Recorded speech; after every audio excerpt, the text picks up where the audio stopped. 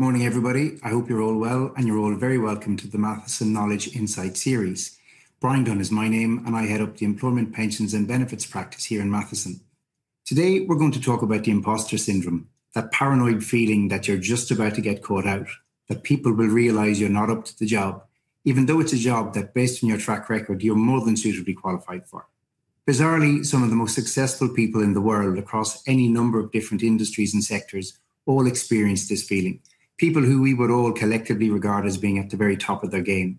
I'm talking about people like Tom Hanks, Sheryl Sandberg, Michelle Obama, superstars like Pep Guardiola, Brian O'Driscoll, Henry Shefflin, even Albert Einstein himself, all at different points in their career admitted to experiencing feelings of imposter syndrome.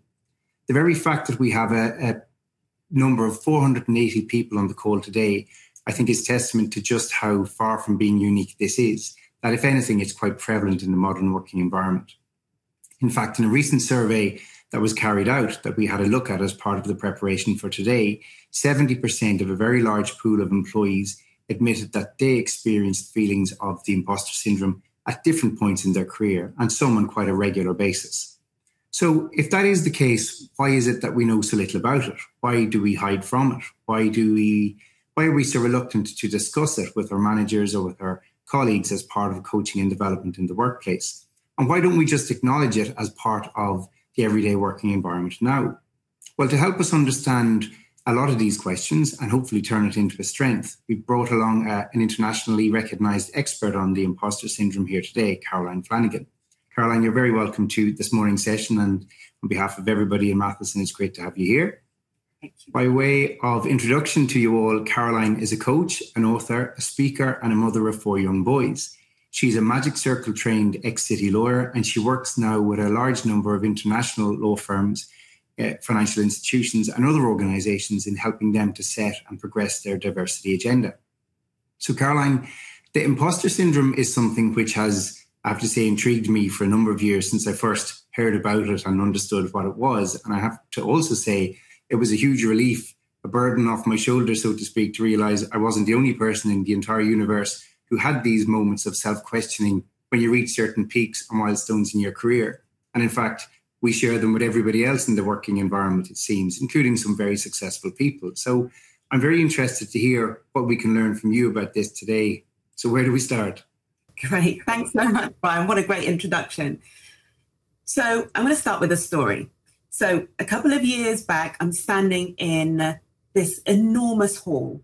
Above me, these high vaulted ceilings. All around me, these oak wood paneled walls covered in portrait after portrait after portrait. And as far as I can tell, all of them are men and all of them are white. So I'm in a barrister's chambers, right? It's one of the most prestigious in London. I'm there to deliver a talk to what is surely the most intimidating of audiences, right?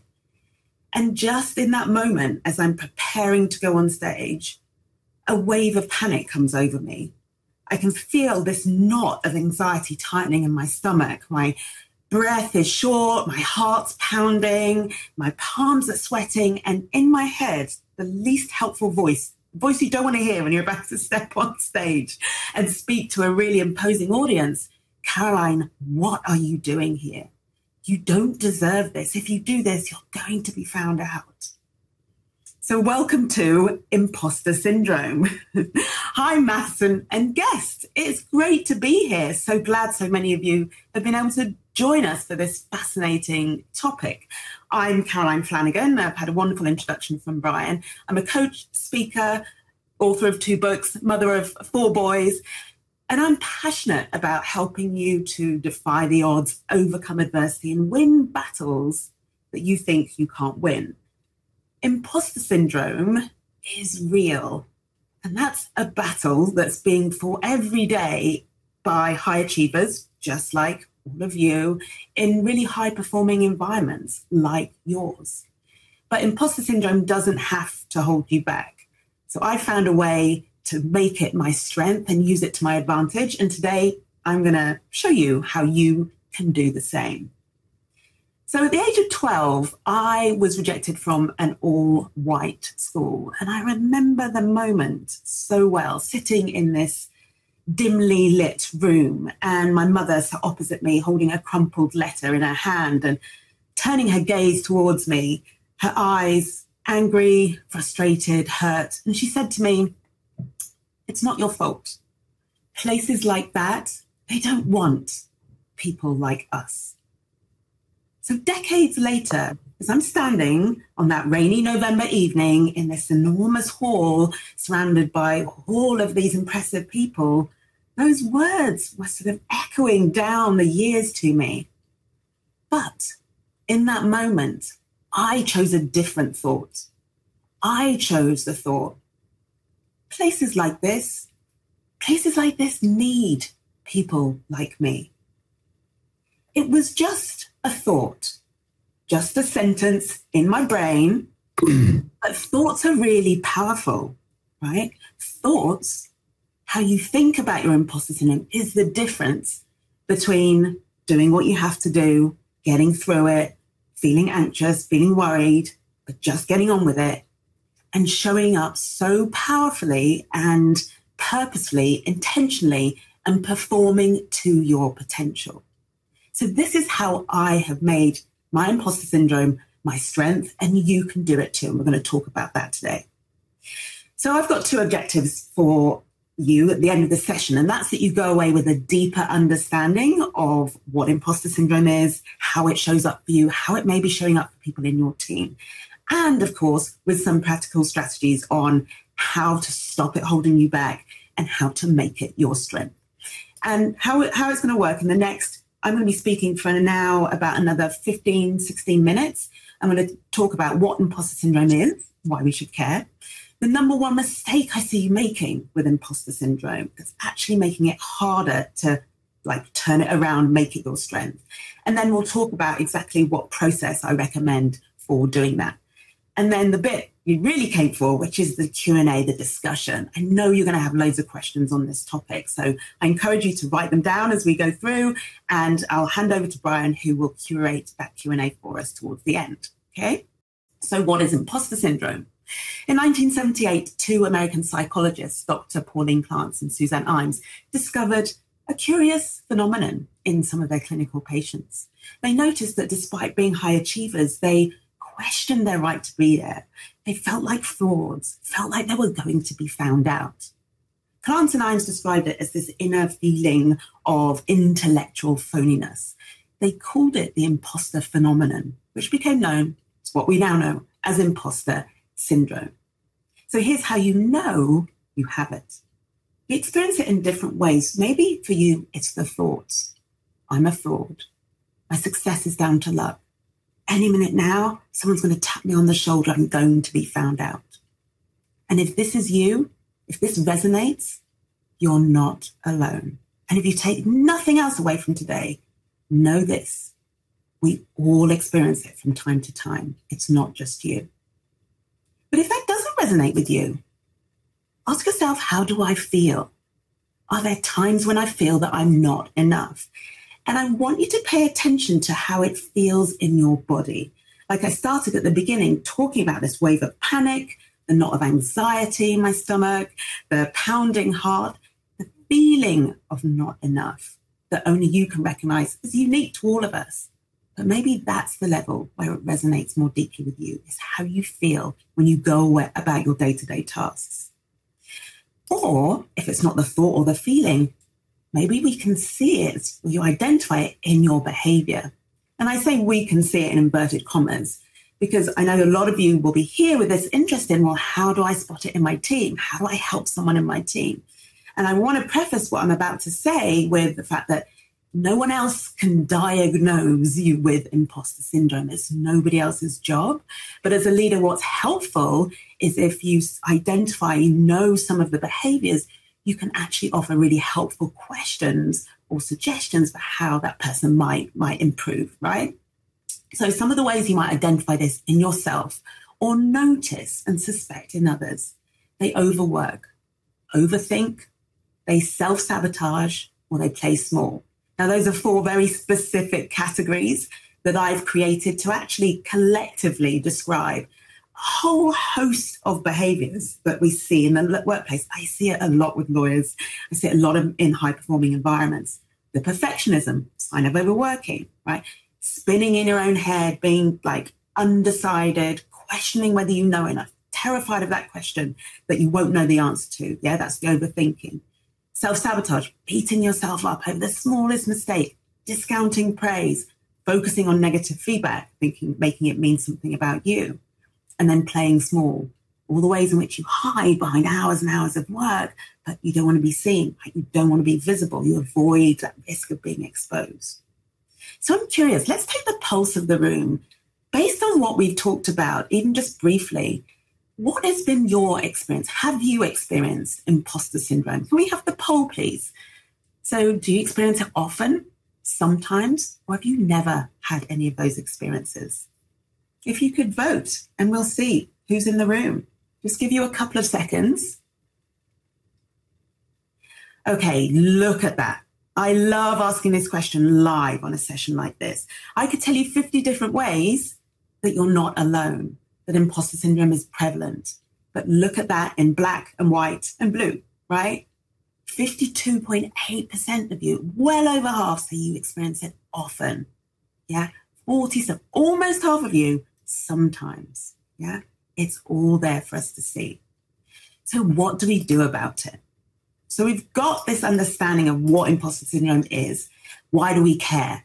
Right, it's holding you back. It's hard to be an effective leader if, because you're overthinking, overworking, playing small, self-sabotage, you're caught in the weeds. It's hard to make decisions. Building relationships, strategic relationships is hard because you're stuck in your head the whole time, worrying what other people think about you. If your work-life balance is poor because, well, you're overworking all the time, you're stressed, you're anxious, you miss opportunities. And when you're sabotaging yourself, your confidence never grows. So let's see what we can do about that. The first step, however, is I want you to stop making this mistake. It's a common mistake, one I see all the time, and that's resisting imposter syndrome. And there are 3 ways I see you doing that. Firstly, it's this desire to get rid of it, like an urgency. Can you tell me the secret trick? Can you wave the magic wand? How do I get rid of it? When will it go away? And it's almost as if you're waiting for it to go away until, right? This idea is you can only perform to your potential when it's gone. Another way I see you resisting it is when you argue with it, right? So you tell yourself, no, but I worked really hard to be here. I do deserve it. It's not down to luck. But you're feeling one way, right? And you're telling yourself a different way. And those 2 things are just like creating this tension. Another way I see you resisting it is deflecting it. And that's where you have the experience of saying, it's not me, it's you.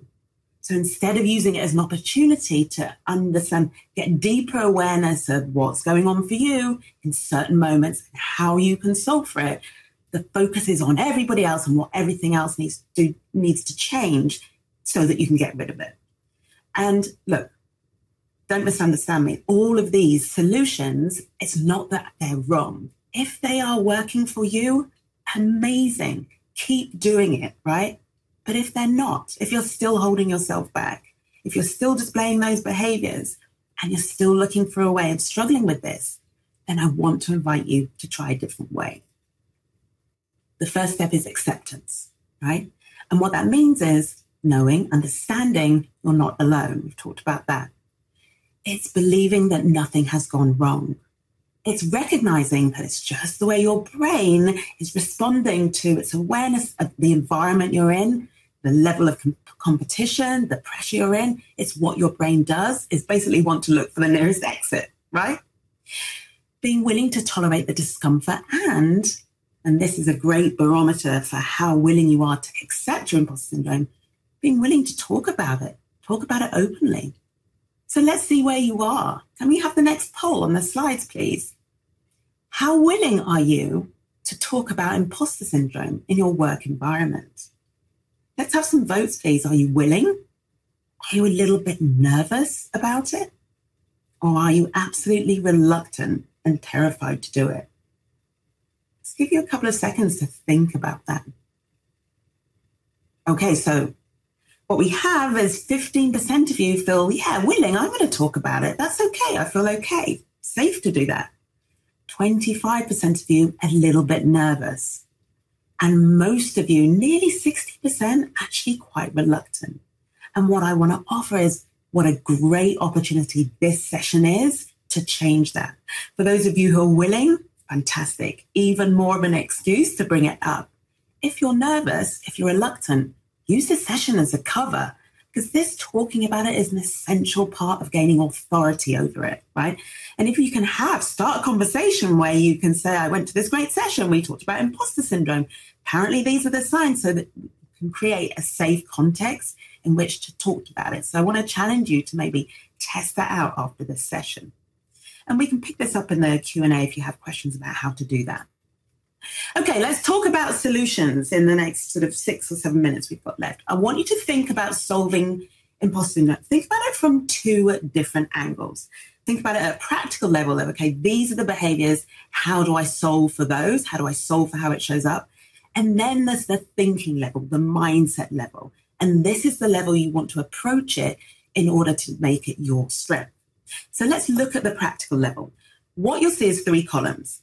On the first column, you've got the 4 different categories, types of behaviors, which, as I explained, were indicative of imposter syndrome. In the middle column, what you can see is the skill that you want to build. So what you want to focus on doing to help you stop, right, the behaviors, change that behavior. And then in the third column, it's for you as a leader. So if you're noticing you have someone in your team who overthinks, spends a lot of time in their own head, worrying, catastrophizing, you'll see an example of a question I invite you to ask them that can help take them out of overthinking, in this example, and put them into focusing on what they do know, all the knowledge they do have, and getting started. So by way of example, if you are an overworker, then your job is to focus on adding value, not doing more work, not doing more, adding value. Is this adding value? And as the leader, you can ask a question like, what is essential here? You see your team member working late at night, working all the hours, head down, and you suspect there's overworking. Okay, what's essential here? Really going to help to focus the attention on, take it out of I need to do more to make sure I'm not exposed. I need to make it perfect. Yeah. So you'll see those examples. I won't run through them all in too much detail because there's other stuff I want to cover before we go to the Q&A. Making it your strength. This is the second way then to solve for it. This is how we solve for it at a mindset, at a thinking level. And when we approach it at a thinking level, we make changes there. That's how it changes us at an identity level.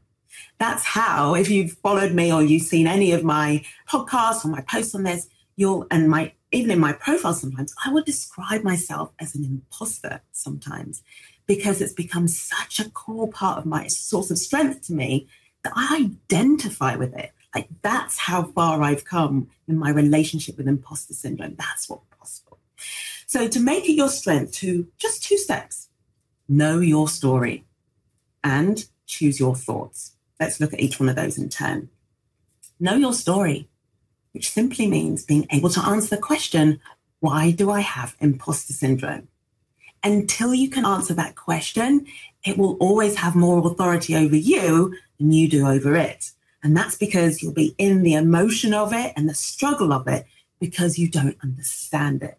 Understanding my story has been the game changer for me and just being able to really look myself in the mirror and understand what's going on.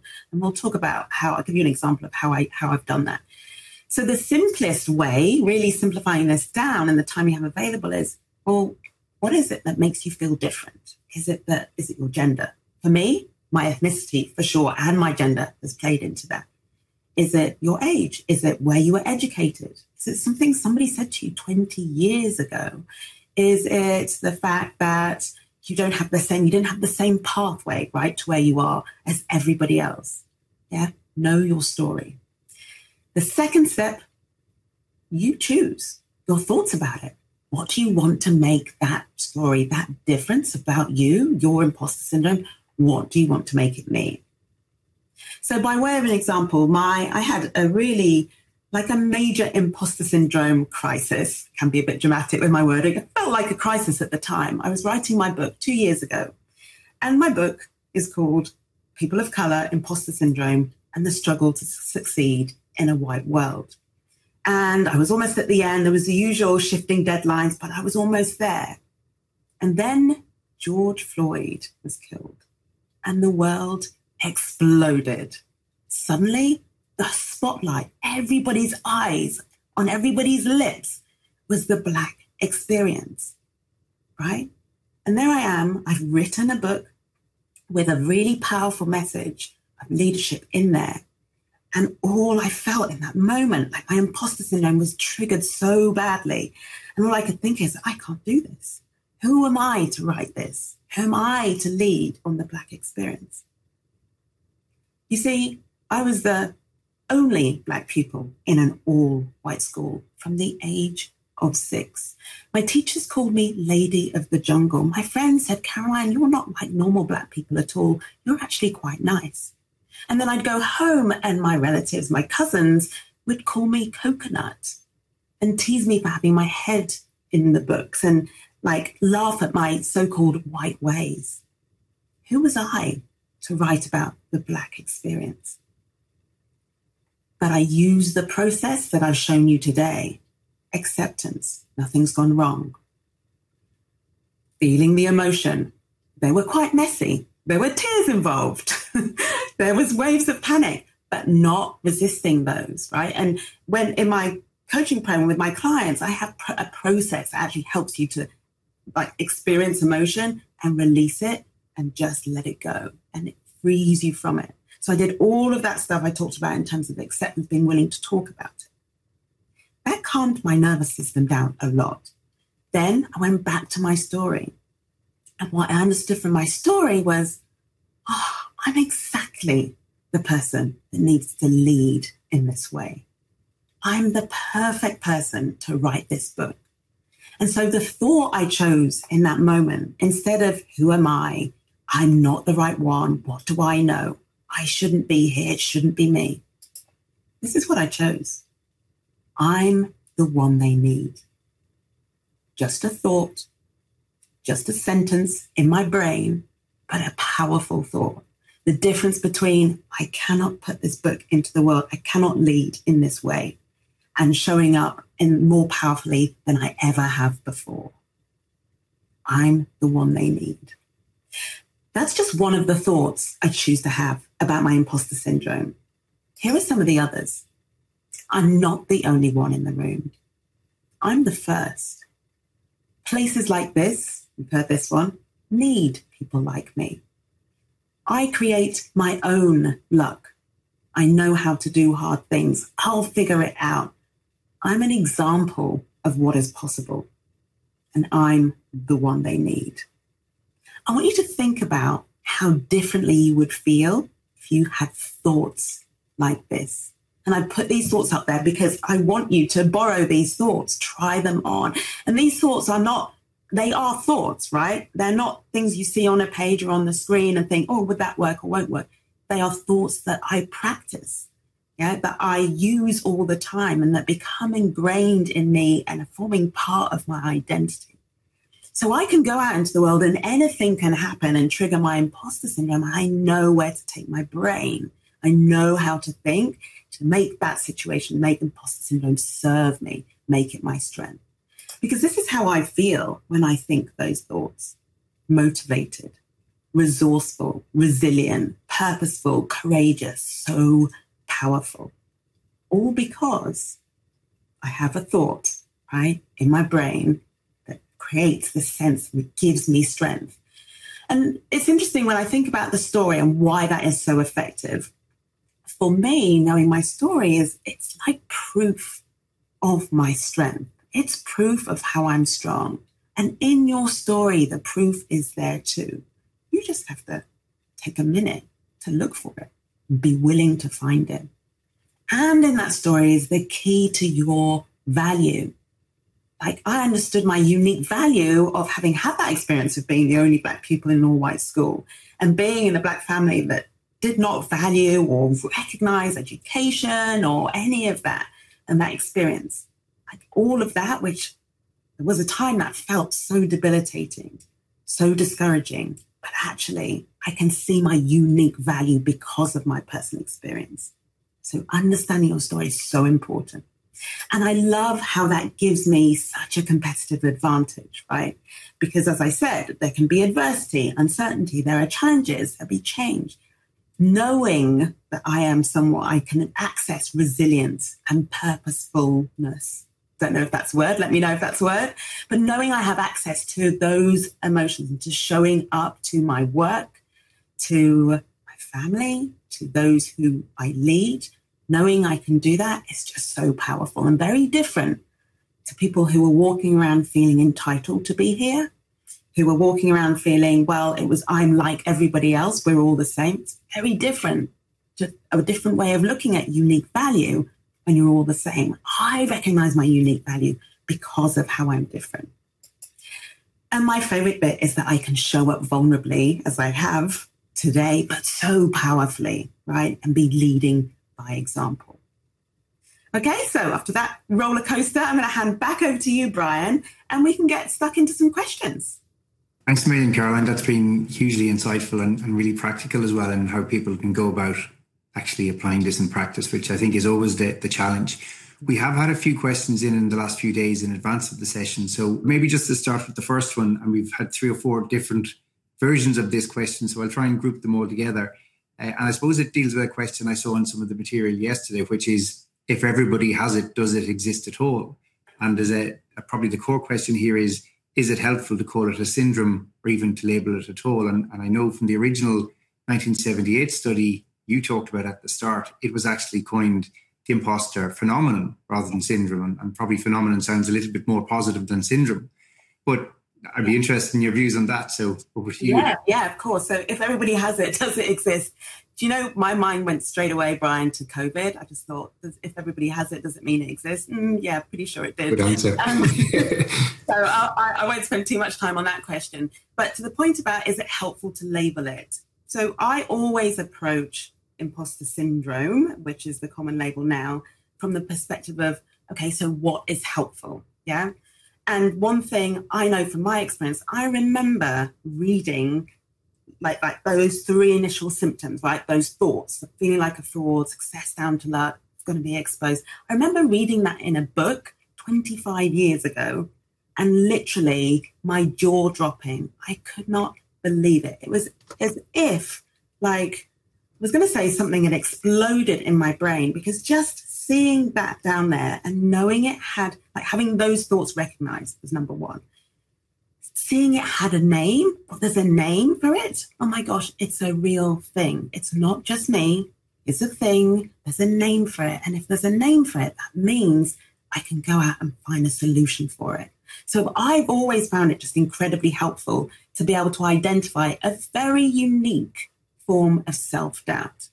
We all experience self-doubt in different scenarios, but there's something very specific about imposter syndrome, which is the imposter element. Okay, so being able to call it something, being able to put on a session like this, and those words attract so many people to it, it is helpful, right? Syndrome versus phenomenon. Honestly, my thought about that is that if we called it imposter phenomenon and we talked about that in the conversations that are being had around that, we'd end up not liking the word phenomenon either. So I don't think it's about the word, the specific word. I think it's about how we think about it and how we talk about it. Okay, thank you for that. The next question, this one has come in a lot, and I feel slightly strange as a man asking you, a woman, this question, but this is how the question was articulated. Do men experience imposter syndrome? Bryan, I want to ask you that question. Well, look, and I'd love your views on this too. I think it's only like right that you comment as well. But I certainly have clients who come to me for help with their imposter syndrome. I give lots of talks like this. People in the audience come and speak to me afterwards. The audience also includes men. I 100% believe it impacts men at all. And I never really have men ask me the question, do men experience imposter syndrome? I only have women ask me that. And I think that's that sense, like, is it just a gender thing? And the answer is absolutely not. And I suppose to answer your question then, if we check the data, when we go back to the poll that you ran earlier on, nobody said they never experienced it. And while I haven't had a look at the list of people on the call today, I know we have very large numbers and it's not 100% female. So I think of itself that answers that. But actually, when I saw the question coming in and that it was more than one person asking this over the last couple of days, I did out of curiosity. I was surprised by the question, first of all, but out of curiosity, I Googled to see could I find strong examples of men who everybody would assume were born super confident and, achieved their success through that. And that's why I was so interested to find examples like my wife's hero, Pep Guardiola, Brian O'Driscoll, Henry Shefflin, Tom Hanks, people like that. And that was after, to be honest, 2 or 3 minutes of Googling. So no doubt there's loads more data there to back it up. And I think it's about the willingness to talk about it that can often distort the perception, because what I do see is much more engagement around the topic, whether it's online or in sessions. And often, now I used to do a poll, I would occasionally do a poll before a session where I could see the distribution of like men to women who said they experienced it. And it always looked pretty close to even. But in the room then, the number of attendees would often be overwhelmingly women out of the attendees. And so that would skew the perception. So just say, really to back up what you've said, that just because you can't see it doesn't mean it's not there. Doesn't mean it's not there. The next question then is quite simple, really. Does it ever go away? Well, I have yet to meet anybody who had imposter syndrome and then it went away forever. What I do believe it does is ebb and flow. I worked with a client I worked with her for a period of 6 months, and then she was a great career, a lawyer, she's a partner in a law firm, and then she moved firms, came back, we were working together, and she's like, my imposter syndrome's come back. And I said, it never went away. You just had so much authority over it at this level of being a senior associate. And now you're a partner, it's being triggered again, right? So we're just like bringing you up to this new level and helping you to solve for it at a more competitive level, in a more pressured environment. So my view, it doesn't go away, which is why I consider it a mistake with a small m, to be like, to have this sense, like if I could just get rid of it, then I will. Yeah, some of the answers I'd seen talked about, it comes when people reach peaks or milestones. So they get comfortable where they are, then they step up to the next level and suddenly they're not back where they started, but they're back having that feeling of a new challenge. Yeah, which it is. And it's all they're at a different level now. So their brain, or our brains, right, have to adjust to that. So you reset. Yeah. So the next question, and this really is practical and immediate, is should I tell my manager if I'm experiencing feelings of imposter syndrome? And there's a related question to that, which is, have you seen instances where that has actually disadvantaged somebody in being so open and honest about it with the manager? So to the second point, I have heard examples of that, saying, I shared it with my manager, they didn't understand and told me to just toughen up. So I've heard those examples. To answer the question, should I share it? I would answer that with a question is, what do you want that to achieve? Okay, so sharing, I talk about vulnerability, I think I want to talk about imposter syndrome. You want to look at the reasons behind that. So the time when I recommend you do tell your boss or your manager is when you want their support with it. And you either have a sense of specifically what, like you can apply it to a practical specific situation, say, I would like your help with this particular thing that I find really challenging. For example, I am someone I would rather work 15 hours a day just with my head down than actually speak up in meetings. I know that's holding me back. I would like some help with that. I've heard it might be imposter syndrome. Like that would be a context in which I think it would be really powerful and actually quite important to share with your manager that you're aware there's something that's holding you back and you would like their support in overcoming it. So that's always the question I would ask is, what's my purpose? Am I just looking for understanding or sympathy or any of that? Maybe like speak to a friend or a family member for that part. But what you do want is support in working through it. That's the time, I think, when you speak to your boss. That's what I always advise my clients. Like, let's figure out how we want your boss to help you.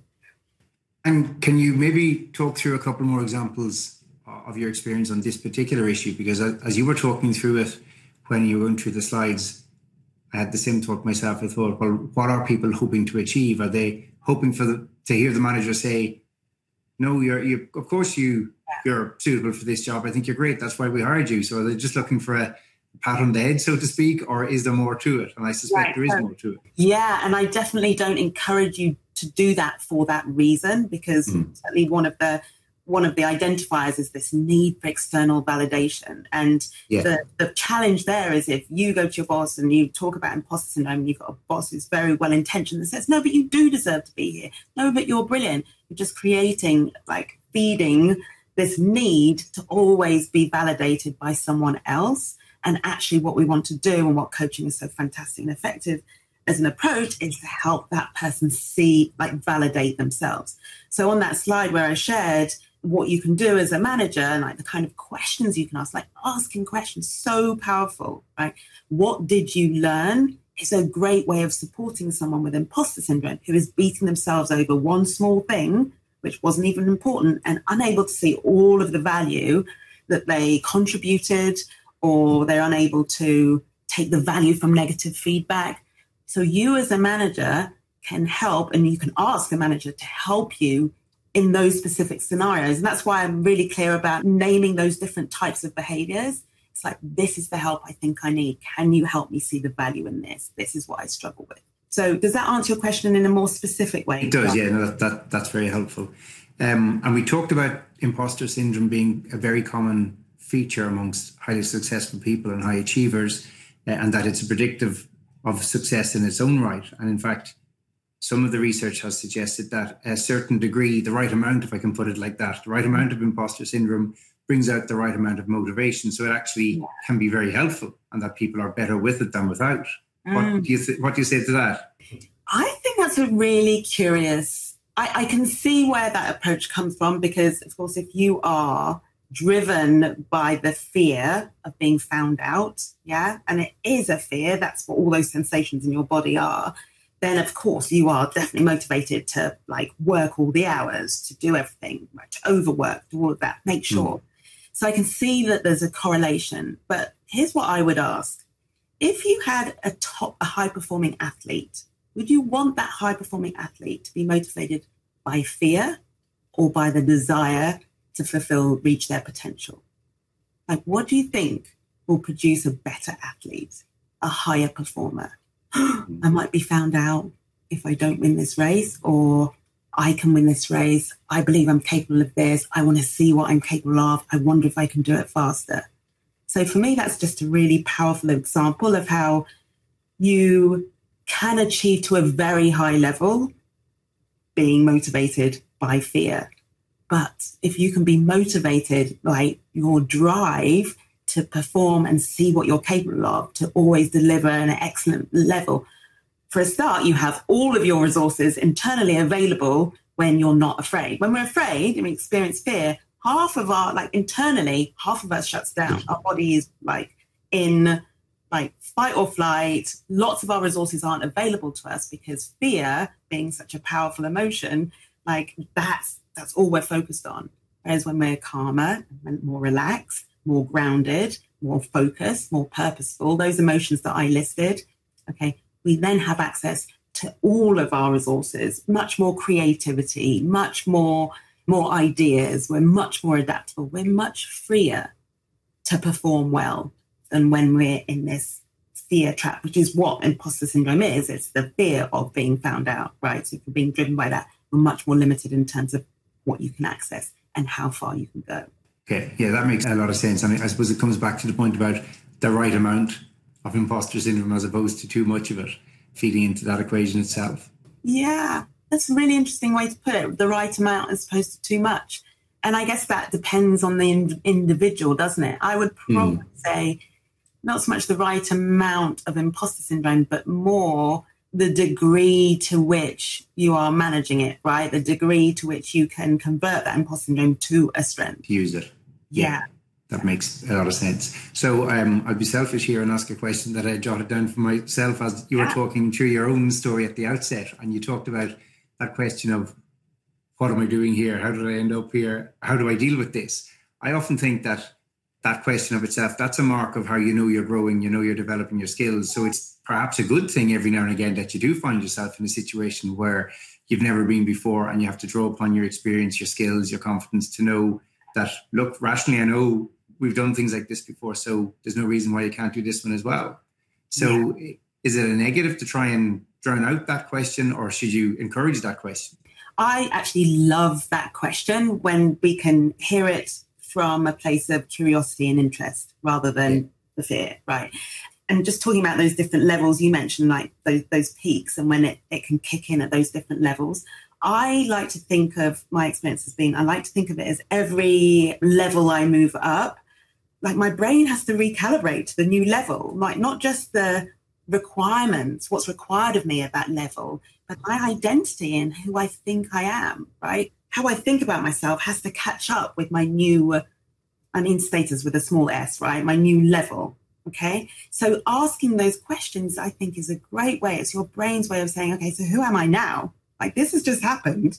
I now have this different title. I now have, in my case, I've now written a book, or I'm now working with these clients, or I'm now doing this type of work. It's like, oh, and who am I now? And being able to ask, okay, I'm the person that, I'm the one that people believe in. I'm the one that am leading people. So when you are willing to answer that question, that's when I think it's really valuable. Yeah, that's very insightful. It reminds me of a number of years back when myself and a number of other people were promoted to partnership. We had partner training at the time, and one of the senior partners was kind of talking to us about just getting used to the idea of being a partner, and explained to us on a rational level, the announcement has been made. The clients know you're a partner, or your colleagues know you're a partner. So the only person you now have to convince you're a partner is yourselves. And that was it exactly. It was just resetting to your new role. Yeah. So the next question, Caroline, is in relation to some recent research that had the title of Stop Telling Women They Have the Imposter Syndrome. So what's your view on that?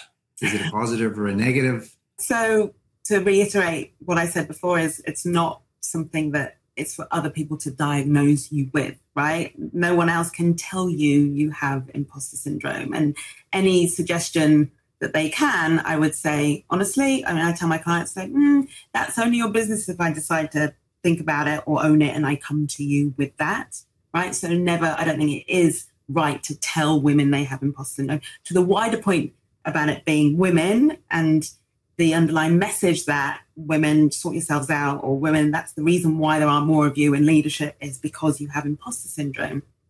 That, of course, feels very heavily like a deflection. It's not, and it's kind of the reverse of what I was talking about on the resistance side. When an organization says, women, you have imposter syndrome, there's an element of, we don't need to change, we're great, everything's perfect just the way it is. Women, you have a problem, go away and fix yourself. So of course, I completely disagree with that, and that is wrong. I think one of the things I see, there are nuances, Bryan. So what I see in clients who I'm either coaching on a one-to-one basis or even in small groups is the perception that women, that they are being told that they have imposter syndrome and something needs fixing. So sometimes it might be somebody audacious, maybe arrogant, saying it, you have imposter syndrome, go and sort yourself up. But sometimes that's not quite what's happened. And what I've noticed is this has become a broader narrative. It's more acceptable to talk about it. I'm encouraged to come in and talk about it with lots of, I want to say, relatively conservative like institutions or industries where there wouldn't typically be, let's talk about our feelings and what we struggle with. That interest in talking about it and helping people with it can sometimes be perceived as, we're making this mean you have a problem. And it isn't always the case. And, I would always talk to someone on more of an individual basis, and this would be a real coaching conversation around, okay, so what is being said? What is being offered? How much of this is true? How much do you disagree with? Before I would say, they're telling you that you have imposter syndrome and it's because you're a woman, you're wrong. All of which is to say, I think where we have big, like generic statements, like organizations are telling women they have imposter syndrome and this is wrong, then I think we just miss some of the opportunity for us to see where imposter syndrome is impacting people and be able to help. But it's not for the organization ever to directly go out and say it and expect that. Okay, thank you. I have two connected questions here. We'll deal with the first one. And that's whether it's been conflated or confused in more recent years with inclusion, belonging, diversity, and whether people fit in an organization beyond the original concept of intellectual inadequacy, I think was the phrase you had from the slide. But I think they're like deeply connected, because what is feeling like a fraud and worrying about being found out if it isn't about not feeling like you fit in or like everybody else? I mentioned the word difference, and that sense of difference is aggravated in an environment when you are the only woman in an all-male team. You know, you are going to feel and be very aware of the ways in which you are different. And this can be what happens is we can equate difference with less than. So what I am saying is actually acknowledging difference, not making it mean less than, and being willing to see that is really, really helpful. Because what that means is if we can see that we have people who are different, right? If there is diversity in a room, or we want more diversity in the room, because the more diversity there is in the room, the more people have a sense of belonging. And the more different people you have in a room, the less I'm going to feel different to everybody else. So it's like quite a roundabout way of answering the question. But I feel like the two are really connected, and it would certainly help, right? Environments are more inclusive, more diverse, more aware of, or just not have it where there's a type, right? Where there's a right type of education or a right way to look or talk or be or a place of background to have had. Then that is going to make imposter syndrome, it's going to keep it the kind of internal challenge that I still think we need to work on, but it means it won't be aggravated or even provoked by your external environment. Okay, and where you've ended up with that answer leads us very nicely into the second part of the question, which was, isn't it the obligation on the organisation to be more inclusive so that people don't feel that they don't fit in? Yeah, always, 100%. Yeah, this is an interesting one. Should I raise it with a team member if I think they do have it? Or should I just assume most of the team, if not everybody in the office, displays these qualities at some point and just build it into coaching and development? I love the idea of that. Actually, I love this. Well, let's assume everybody has it as a way of normalizing it. So not as a way of talking, going and addressing everybody and telling them they have it. Let's just normalize it. That's just going to make it so much easier to talk about, right? Just as an assumption rather than, oh, maybe you have imposter syndrome, like still this secretive energy around it. Let's just assume everybody has it without actually calling people out specifically and saying you have it. So how do we do that? It's in how we look at how people are working. So look at those behaviors. So if you see where you see overworking, where you see overthinking, where you see people struggling with negative feedback. I mean, negative feedback. Right now, it's the number one thing that's coming up in my coaching sessions is how people struggle with it. So they don't ask for feedback because they're so terrified of it being negative.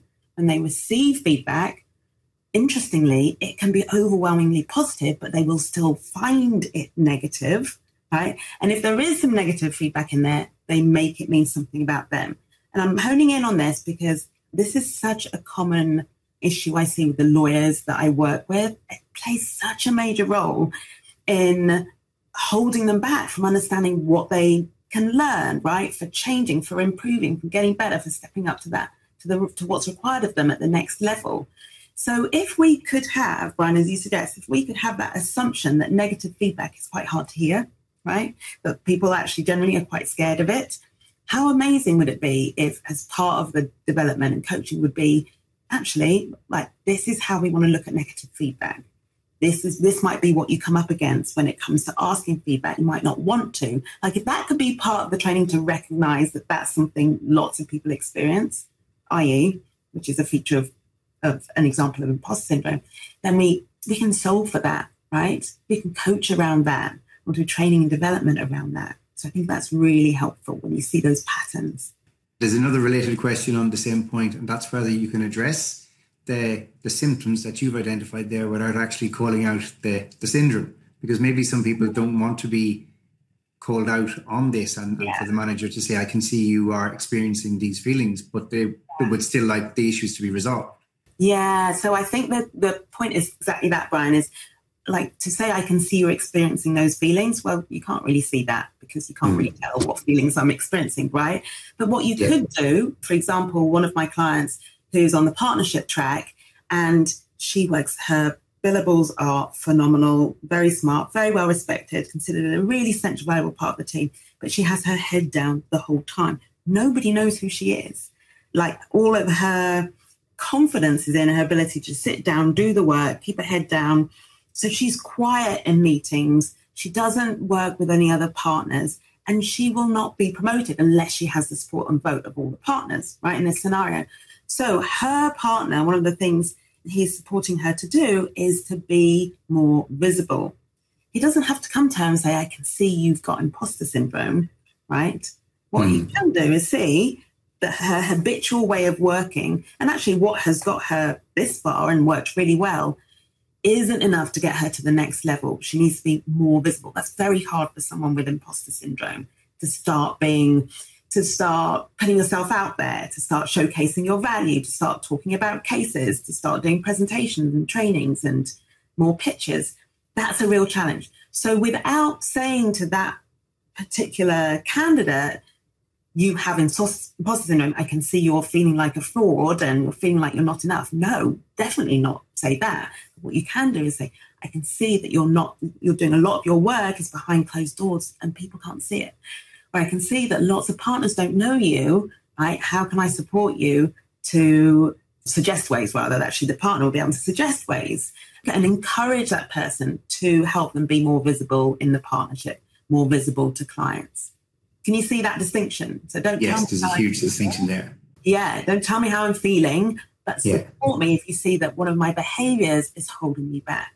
Yeah, no, it's a really good question, and I'm glad we covered that one. I can see from listening to you today and the materials we reviewed in the run-up to this, it's almost like a twin track thought that people experience, that on an emotional level, the lizard brain, so to speak, takes over, as you explained at the outset, and this voice you don't want to hear tells you, don't go there, this looks scary, don't stay out.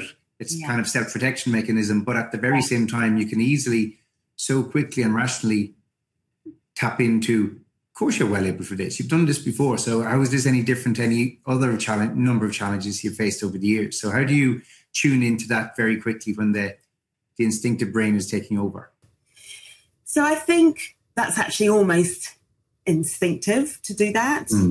And certainly it's what I think back to before, and by before, I mean before I had this process for making it my strength and stepping into my sort of authority and showing up more powerfully, I would hear that a lot. So I'd have friends, family saying those very words. So I was aware that I could address that voice, right? My imposter syndrome voice. I could like counter argue it.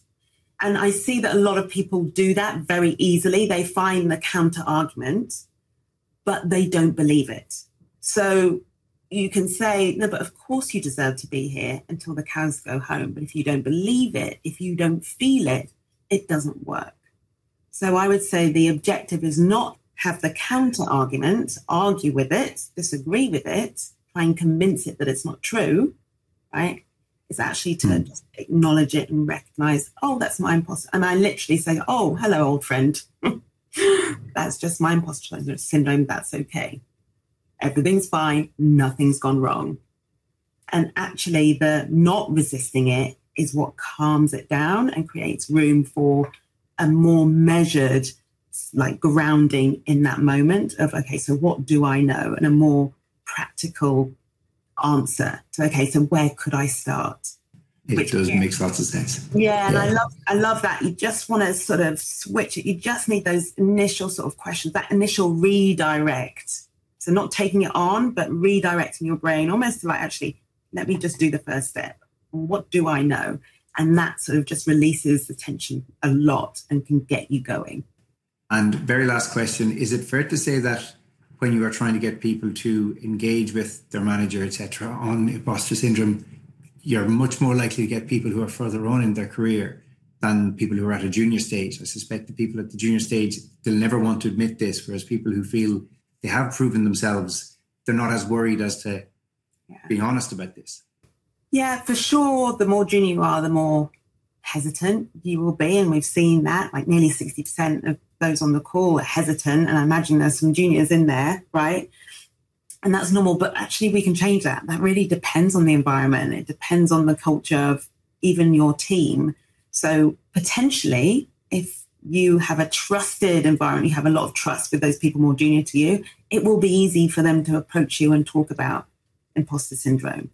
On the flip side, actually more senior, I've worked with some very, very senior lawyers who would not dream of wanting to talk about having imposter syndrome. They feel that that would undermine their authority and be seen as a weakness. So actually, I feel it's not quite as simple as I'm more secure where I am. I know what I'm doing, so it's fine. I can talk about imposter syndrome. Sometimes the higher up you get, and this is a feature of imposter syndrome, the higher you get, the more successful you are. Sometimes the worse it can get, which will make you also less willing to be vulnerable and to be found out, which is what it feels like will happen if you talk about it. And one of the sports stars we talked about at the very outset as an example of men who do have these feelings, Henry Shefflin, he was a famous Irish hurler, very, very successful. And he talked about even at a point when he had won 8 or 9 All-Ireland finals, so the very pinnacle of his career, he still had these feelings. And if anything, they got worse. But they got worse because he was even more senior. He was the more senior person on the team. So he definitely couldn't show these symptoms to the other teammates, and only ever spoke about it after he had retired, when, so to speak, he had nothing to lose then.